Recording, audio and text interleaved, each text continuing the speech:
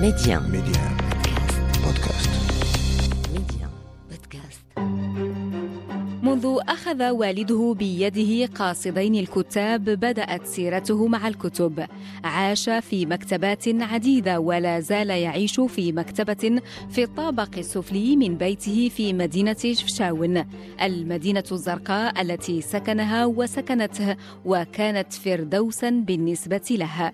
90 عاما في الحياة، معظمها في حضرة الشعر والكلمات، ريادة وتجربة وعلو في الإبداع، وظل بسيطا في عيشه ولغته وقصائده، قريبا من قرائه وسكان مدينته التي أسس فيها جمعية أصدقاء المعتمد ومد عبرها يده لكل الأجيال.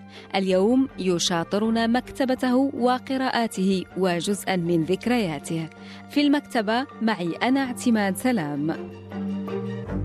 الشاعر المغربي الكبير الأستاذ عبد الكريم الطبال، أهلا وسهلا بك معنا في برنامج في المكتبة عبر ميديا. أهلا وسهلا، متشرف بحضورك معنا. أولا كيف الصحة وكيف الأحوال أستاذ عبد الكريم؟ باختصار الحمد لله. اليوم نحن في مكتبتك وشكرا لأنك فتحت لنا باب مكتبتك العامرة، أرى الكتب في كل مكان أستاذ عبد الكريم، وأعتقد أنك تقضي معظم وقتك هنا في هذه المكتبة. البيت بلا مكتبة ليس ببيت، فإذا البيت هو المكتبة. فيه أقضي الليل ما تيسر منه، وفيه في الصباح أقضي ما تيسر، وفيه عشية أقضي فيه ما تيسر. في المكتبة أو البيت فيه ألتقي مع أصدقاء قدامى ومحدثين، وألتقي أكثر بالأصدقاء القدامى جدا. فهنا أمامي قريبا من يدي بول إلوار، وهو شاعر فرنسي قديم، وهنا كذلك ساركون بولس، وهو شاعر عراقي معروف وقد رحل إلى رحمة الله. وهنا تحت هذا الكتاب الإشارات الإلهية لأبي حيان التوحيدي. مع هؤلاء وغيرهم أقضي أغلب وقتي ومنهم أتعلم، فأنا تلميذ بسيط في التحضير، أقرأ، أتمنى أن أصعد إلى السنة الأولى من الابتدائي. هذا تواضع كبير طبعا، لا يتصف به إلا كبير مثلك أستاذ عبد الكريم. أرى بأن الكتب في كل مكان. قبل قليل ذكرت مجموعة من الكتب تقضي وقتك برفقتها، من بينها مجموعة ساركون بولس. هل من عادتك أن تقرأ أكثر من كتاب في مرة واحدة أستاذ عبد الكريم؟ أنا عادتي في القراءة الكتاب لا أقرأه من الأول حتى الأخير، أقرأ فصلا منه وأضعه، وأخذ كتابا آخر لأقرأ منه فصلا أو فصلين، وأعود فيما بعد إلى الكتب التي بدأتها ولم أنتهي منها. دائما الأصدقاء حاضرون، القدماء والمحدثون معي باستمرار، فالكتاب لا أضعه على الرف بصفة نهائية، دائما أضعه قريبا كي أعود إليه. دائما أقرأ وأقول لصاحبي إنني لم أفترق معك، انتظرني سأعود إليك. هل تقرأ الشعر أكثر أو تقرأ أيضا الفكر والرواية؟ أقرأ ما أحب، فالكتب التصوف أحبها كثيرا، أقرأها ربما باستمرار. دائما هناك كتاب ما في التصوف أقرأه، إلا في الرواية تعجبني كثيرا أقرأها، وخاصة الرواية التي كتبها روائيون كبار أقرأها وقد أعود إليها. وبهذا الصباح التقت يدي في أحد الرفوف برواية اسمها الوردة لألبرتو إيكو. كنت قرأتها وأعجبت بها كثيرا. الآن أعطتني شهوة لأقرأها، قد أقرأها إذا سمح لي الأصدقاء الذين يحضرون معي الآن. وأيضا فتحت شهيتنا لإعادة قراءة اسم الوردة لإيكو. ربما تقرأ طوال الوقت، لكن ما هو الوقت المفضل لديك لتقرأ أكثر أستاذ عبد الكريم؟ الليل والصباح الباكر. في الليل أقرأ ما تيسر. في الصباح أكتب، حينما أذهب إلى المقهى في الطريق قد يمر طائر على رأسي، ينزل إلى حبري إلى بياض ورقي، يقول لي اكتب ما سأمليه عليك. في الصباح أكتب وفي الليل أقرأ. هذه السنة العادية. هذا هو ديدنك طوال الوقت. طيب، في مكتبتك أرى أن هناك مجموعة من الزوايا ومجموعة من الأجزاء. هل ترتبها وفق ترتيب معين؟ تنظم الكتب أو تضعها في الأرفف وفق ترتيب معين أستاذ عبد الكريم؟ تلك هي مشكلتي الكبرى، المكتبة غير منظمة. كنت أتمنى أن يكون حفيدا لي أو ولدي يسهر عليها، ينظمها، يرتبها، الروايات مع الروايات، الشعر مع الشعر. الآن هنا أنت رأيت بول إلوار وهذا تفسير القرآن الكريم لابن عربي، وفرق بعيد بينها بول إلوار وابن عربي. هناك فوضى عندي في المكتبة. أتمنى أن تكون مكتبة هي كحديقة، الفراشات هنا والورد هنا والجدول هنا وشجرة التفاح هناك، أن تكون حديقة.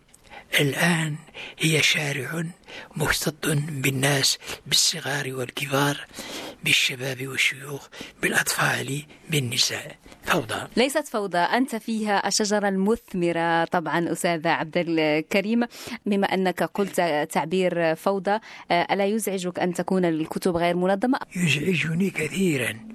فأنا مثلا منذ شهرين كنت أبحث عن الكتاب الحمار الفضي للشاعر الإسباني خوان رامون خيمينيز. هذه الرواية أو الشعر إذا صح التعبير ترجمها مترجم مصري اسمه فيما أتذكر الدكتور لطفي البديع. حينما قرأتها جننت بها، أتمنى أن أقرأها، ومرت ربما شهور وأنا أبحث عنها ولا أعثر عليها. حينما سأعثر عليها سألطمها على وجهها.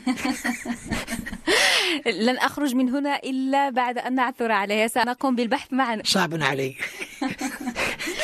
طيب، لنعد إلى أصل الحكاية أستاذ عبد الكريم. طبعا إلى البداية والطفولة، دراستك كانت في جامعة القرويين، لكن قبل أن تكون مكتبة غنية بهذا الشكل الذي أراه الآن، وقبل أن تدشن مسارك الإبداعي، تعرفت على الكتاب وكانت هناك قراءات أولى.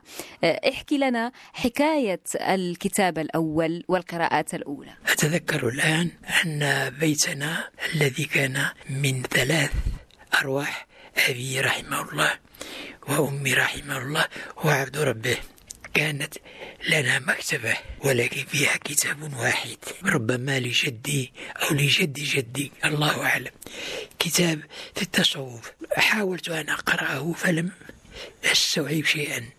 ظل ذلك الكتاب هناك وربما ضاع في رحيل ما. الكتاب الأول الذي بدأت قراءته واستمررت في قراءته ولا أزال أقرأه هو القرآن الكريم. في الكتاب أذكر في صباح ما أخذ أبي بيدي وسار بي في الطريق إلى كتاب في حومة السويقة، وأنا أقرب من الكتاب أسمع الأصوات، كانت بالنسبة إلي مزعجة ومخيفة، ودخلت إلى الكتاب، ولكن فيما بعد استأنست مع إخواني الأطفال. بدأت أقرأ القرآن الكريم إلى أن استوعبته وحفظته. بعد ذلك انتقلت من القرآن الكريم إلى كتب أخرى. بعد ذلك التحقت بالمعهد الديني بالمدرسة الابتدائية في المدينة، وكانت الكتب التي تمكنت منها كتاب في النحو وكتاب في الفقه، وقد أهداني إياهما عدل له علاقة بالعائلة، كتاب الأجرومية وكتاب مختصر خليل، كنت أقرأ بهما. ليس طبعا ولكن قرآن. فالأجرومية كانت بالنسبة إلي ألغاز، ومختصر الشيخ خليل ألغاز في ألغاز في ألغاز. كنت أعاني في قراءتهما وفي تلقي معانيها من الأستاذ في المعهد. ثم بعد لا أدري أنني قرأت في هذه المرحلة كتبا أدبية إلى أن رحلت إلى القرويين. اكتشفت مكتبة في داخل القرويين بجانب المسجد، دخلت إليها مرة وظللت معها طيلة 6 سنوات، أدخل إلى درسي وأرجع إلى المكتبة، وكنت أقرأ في المكتبة أكثر مما كنت أقرأ في درس. وفي هذه المكتبة تعرفت على الأدب المهجري، تعرفت على جبران. قرأت أول مرة كتاب دمعة وابتسامة، وربما قرأتها مرارا، وأي كتاب كان هناك لجبران كنت أقرأه. وخلال هذه السنوات 6 التي قضيتها في فاس كانت هذه المكتبة هي مدرستي الأولى، وكانت هناك أساتذة، كان هناك أساتذة آخرون. كانت هناك مجلة الأديب التي تأتي من لبنان، والتي كان مديرها الشاعر البير أديب، وكانت تأتي وقت ذاك مجلة الآداب التي كان مديرها سهيل إدريس، ومجلات أخرى. طبعا كانت هناك مجموعة من المجلات العربية، وفي المقابل حتى في المغرب صدرت مجموعة من المجلات الثقافية، من بينها الأنيسة التي نشرت فيها أولى أعمالك. في فاس بدأت أخربش أكتب، وبدأت أفكر في النشر، وذات يوم لا أدري ماذا حدث لي، أجنون أم عقل، أرسلت قطعة صغيرة سميتها شوق وحنان، أرسلتها إلى مجلة الأنيس التي كانت تصدر في تطوان مرة شهر أو شهران، وإذا بها تنشر. وكانت مجلة الأنيس تصل إلى فاس. كانت هناك مكتبة في حومة الصفارين قرب المدرسة التي أسكن فيها. ذهبت ذات شهر إلى هناك فرأيتها، لو كان لي جناح لطرت. والغريب، وهذا من خلقي أو من طبعي، أنني حينما اشتريت المجلة أخفيتها. لا أريد أن يقول أحد إنني شاعر أو إنني أكتب الشعر. ظلت مكتوبة عندي، واستمررت مع الأنيس بين الحين والآخر أرسل إليها، إلى أن جئت إلى تطوان. لما وقعت نفي محمد الخامس، فاس كانت في هياج، وكانت الحالة صعبة، فاضطررت إلى العودة إلى الشمال، وبالأخص إلى شفشاون أو شفشاون، ثم إلى تطوان لمتابعة دراستي. التحقت بالمعهد العالي في تطوان، وكنت قد أحرصت على شهادة البكالوريا في فاس. في تطوان سيتغير الحال علي تماما. قلت وأنا هناك: تطوان أين منها فاس؟ في تطوان في المعهد العالي وجدت مكتبة زاخرة تهتم فقط أو تقريبا بالأدب الأندلسي، فأحببت الأدب الأندلسي بعد أن أحببت الأدب المهجري. في هذه المكتبة التقيت بابن سهل وابن خفاجة وابن عمار، والتقيت بأجملهم وأفضلهم المعتمد ابن عباد في كتاب نفح الطيب للمقري، وفي كتاب ذخيرة في محاسن أهل الجزيرة لابن بسام.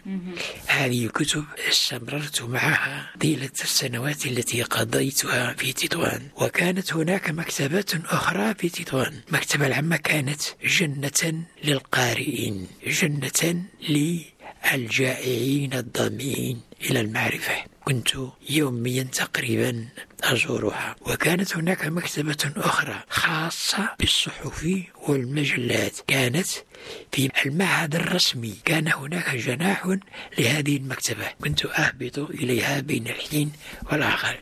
بدأت أقرأ المجلات التي تأتي من أمريكا اللاتينية وبالأخص من البرازيل، أدباء المهجر السوريين الذين ذهبوا إلى هناك. مثلا فيما أذكر مجلة الشرق، ومجلة عظيمة هي مجلة العصبة الأندلسية، والاسم هذا يدل على ميل شعراء هذه الجهة إلى الأدب الأندلسي. ومجلات أخرى. هذه هي المكتبات التي عشت فيها. وفي تطوان وجدتها زاخرة بالمجلات: الأنيس، الأنوار، المعرفة، الحديقة، ومجلة المعتمد التي كانت تديرها الشاعرة الإسبانية ترينا ميركادير. وأذكر أنني أرسلت إليها نصا شعريا تحت اسم رياح، وانتظرت، وإذا برسالة تأتيني منها تهنئني وتدعوني وتشجعني على الكتابة فيها. هل كانت هذه المجلة تصدر بالعربية أم بالإسبانية؟ تصدر بالعربية والإسبانية، وكان يساعدها الصديق العزيز الراحل الشاعر الكبير محمد الصباح رحمه الله.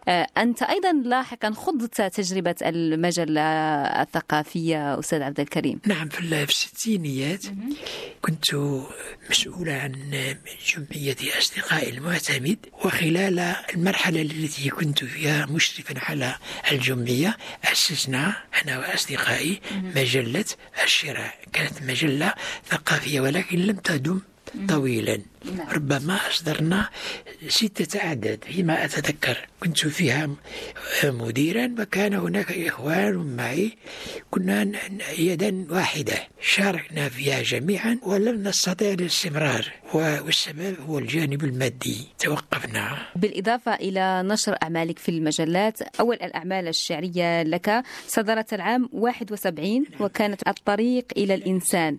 نعم، طيب كيف جاء نشر هذا العمل في ذلك الوقت وما هي ظروف نشره؟ قبل أن أنشر هذا الديوان كنت أنشر في مجلات مغربية عدة، مجلة آفاق ومجلة أقلام. فكرة الديوان في الجمعية أصدقاء المعتمد ذات اجتماع، قلنا لماذا المهرجان دائما كل سنة مهرجان؟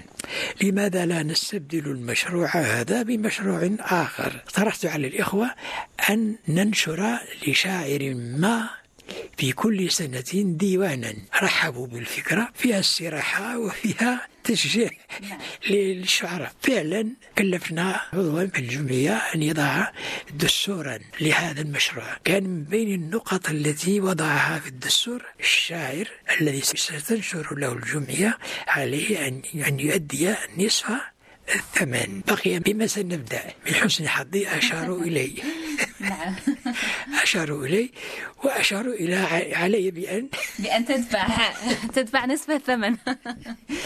وكان الديوان تقريبا بلا شيء. ما جاء الديوان الثاني تفضلت الجماعة الحضرية هي التي نشرته لي، أظنه عابر سبيل، وعنه أخذت جائزة الأولى من وزارة الثقافة المغربية.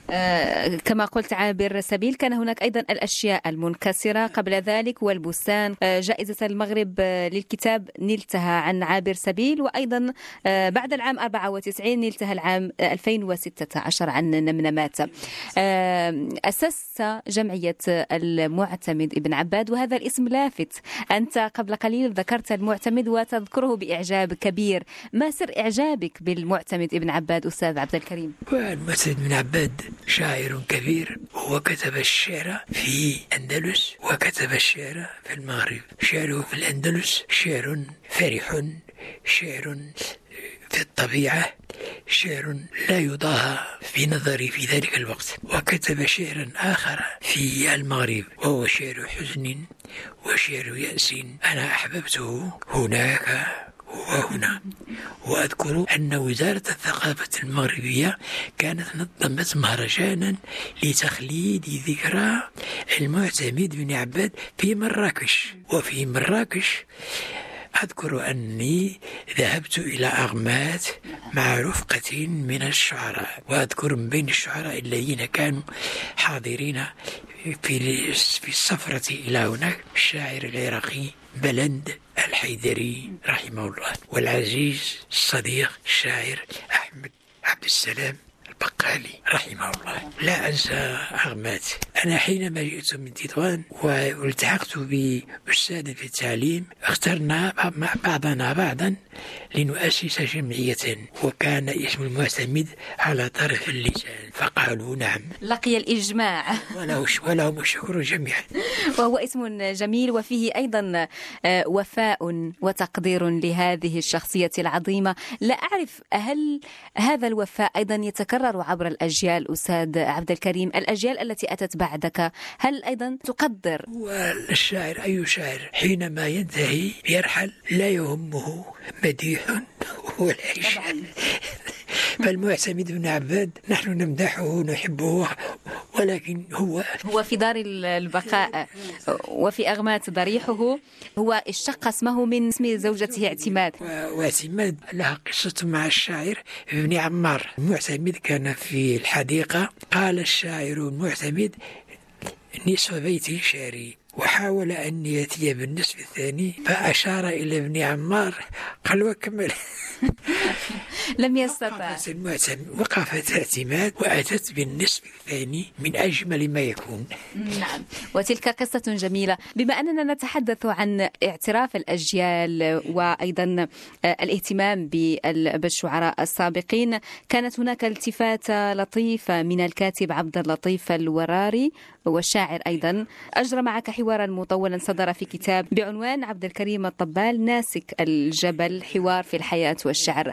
هذه التفاتة لطيفة، أعتقد بأن يكون هناك تواصل بين الجيل والجيل وامتداد أيضا. عبد اللطيف الوراري عرفني وعرفته من خلال النشر، وذات يوم وربما منذ 3 سنوات فيما أذكر جاء إلى المدينة واقترح علي أن يسجل معي حوارا، وذهبنا إلى مقهى معزولة في المدينة، وهناك جلسنا عشية مع كأسي شاي شربناه ونحن نتحاور وهو يسجل، والحوار كما معك الآن بدون تعمل أو تكلف، عادي بسيط. انتهينا، قال لي إنني سأنشره. كنت أحسب أنه سينشره في مجلة أو شيء، وإذا به يصدر في كتاب، وقد أرسل لي إلي مشكورا 50 نسخة وزعتها على الإخوان في المدينة. الفكرة كانت طيبة جدا، وقد جازاه الله خيرا على خير. هو الآن أستاذ في كلية الآداب بتطوان، وهو أستاذ بكل ما في الكلمات معا. ونحييه بالمناسبة الشاعر المبدع عبد اللطيف الوراري. قصيدتك لا تنقطع أستاذ عبد الكريم، وأنت تواصل دائما الكتابة. ماذا تكتب حاليا، أو متى آخر مرة كتبت؟ أنا في هذه الشهور الأخيرة، أو منذ جاءت كورونا إلينا غير مرحب بها، أنشر الآن في العربي الجديد، كل شهر أنشر فيها قصائدي. الآن أكتب تقريبا كل صباح، أكتب همسات، وهكذا أعنونها في موقعي، همسات أو شذرات. حينما أعود إليها بعد أسبوع أجد أنني كتبت قصيدتين، هناك همسات وبينها قصيدتان، وهكذا يتسلسل الأمر. في كل صباح أكتب. في هذا الصباح كنت ذاهب إلى المقهى، وإذا في كلمتي السبحة تنزل على لساني، قلت لها: ماذا تريدين مني؟ وفي المقهى وهنا اكتملت القصيدة تقريبا: السبحة في الماء وثم التنين، السبحة في الطين وثم الأفعى، السبحة في النور وثم الفردوس، لكن من يعلمنا السبح؟ لكن هل تعلمنا الشمس؟ يا الله هب لنا من نورك. هذه همسة، ولكنني الآن أعتقد أنها قصيدة. أحب من أحب وأحب من أحب. لم يعد اعتقادا فقط، بل مؤكد. أنا أؤكد أنها قصيدة، وأنت مبدع دائما. أحب من أحب. نحب ذلك. طبعا أنت تقطن في الشاون، والشاون مدينتك، وهي حاضرة أيضا في شعرك أستاذ عبد الكريم. ماذا تعني الشاون بالنسبة لك؟ الشاون هي فردوسي، فيه بعض الجمرات. لا أجمل من هذا الوصف لمدينة. نحن في آخر لحظات هذا اللقاء أستاذ عبد الكريم، وطبعا أشكرك مرة أخرى لأنك فتحت لنا باب مكتبتك، ونريد أن تختار منها كتابا وتهديه لكل المستمعين الذين يستمعون لهذه الحلقة. أهديك ديواني الأخير الذي اسمه وردة فوق الأرض. الشكر لك وكل الورود لك، ونتمنى لك الصحة والعافية. بارك الله فيك، بارك الله فيك يا اعتماد التي ليس زوجها المعتمد. شكرا جزيلا أستاذ عبد الكريم الطبال. كل الشكر لكم مستمعينا، ونلتقي الأسبوع المقبل في مكتبة جديدة.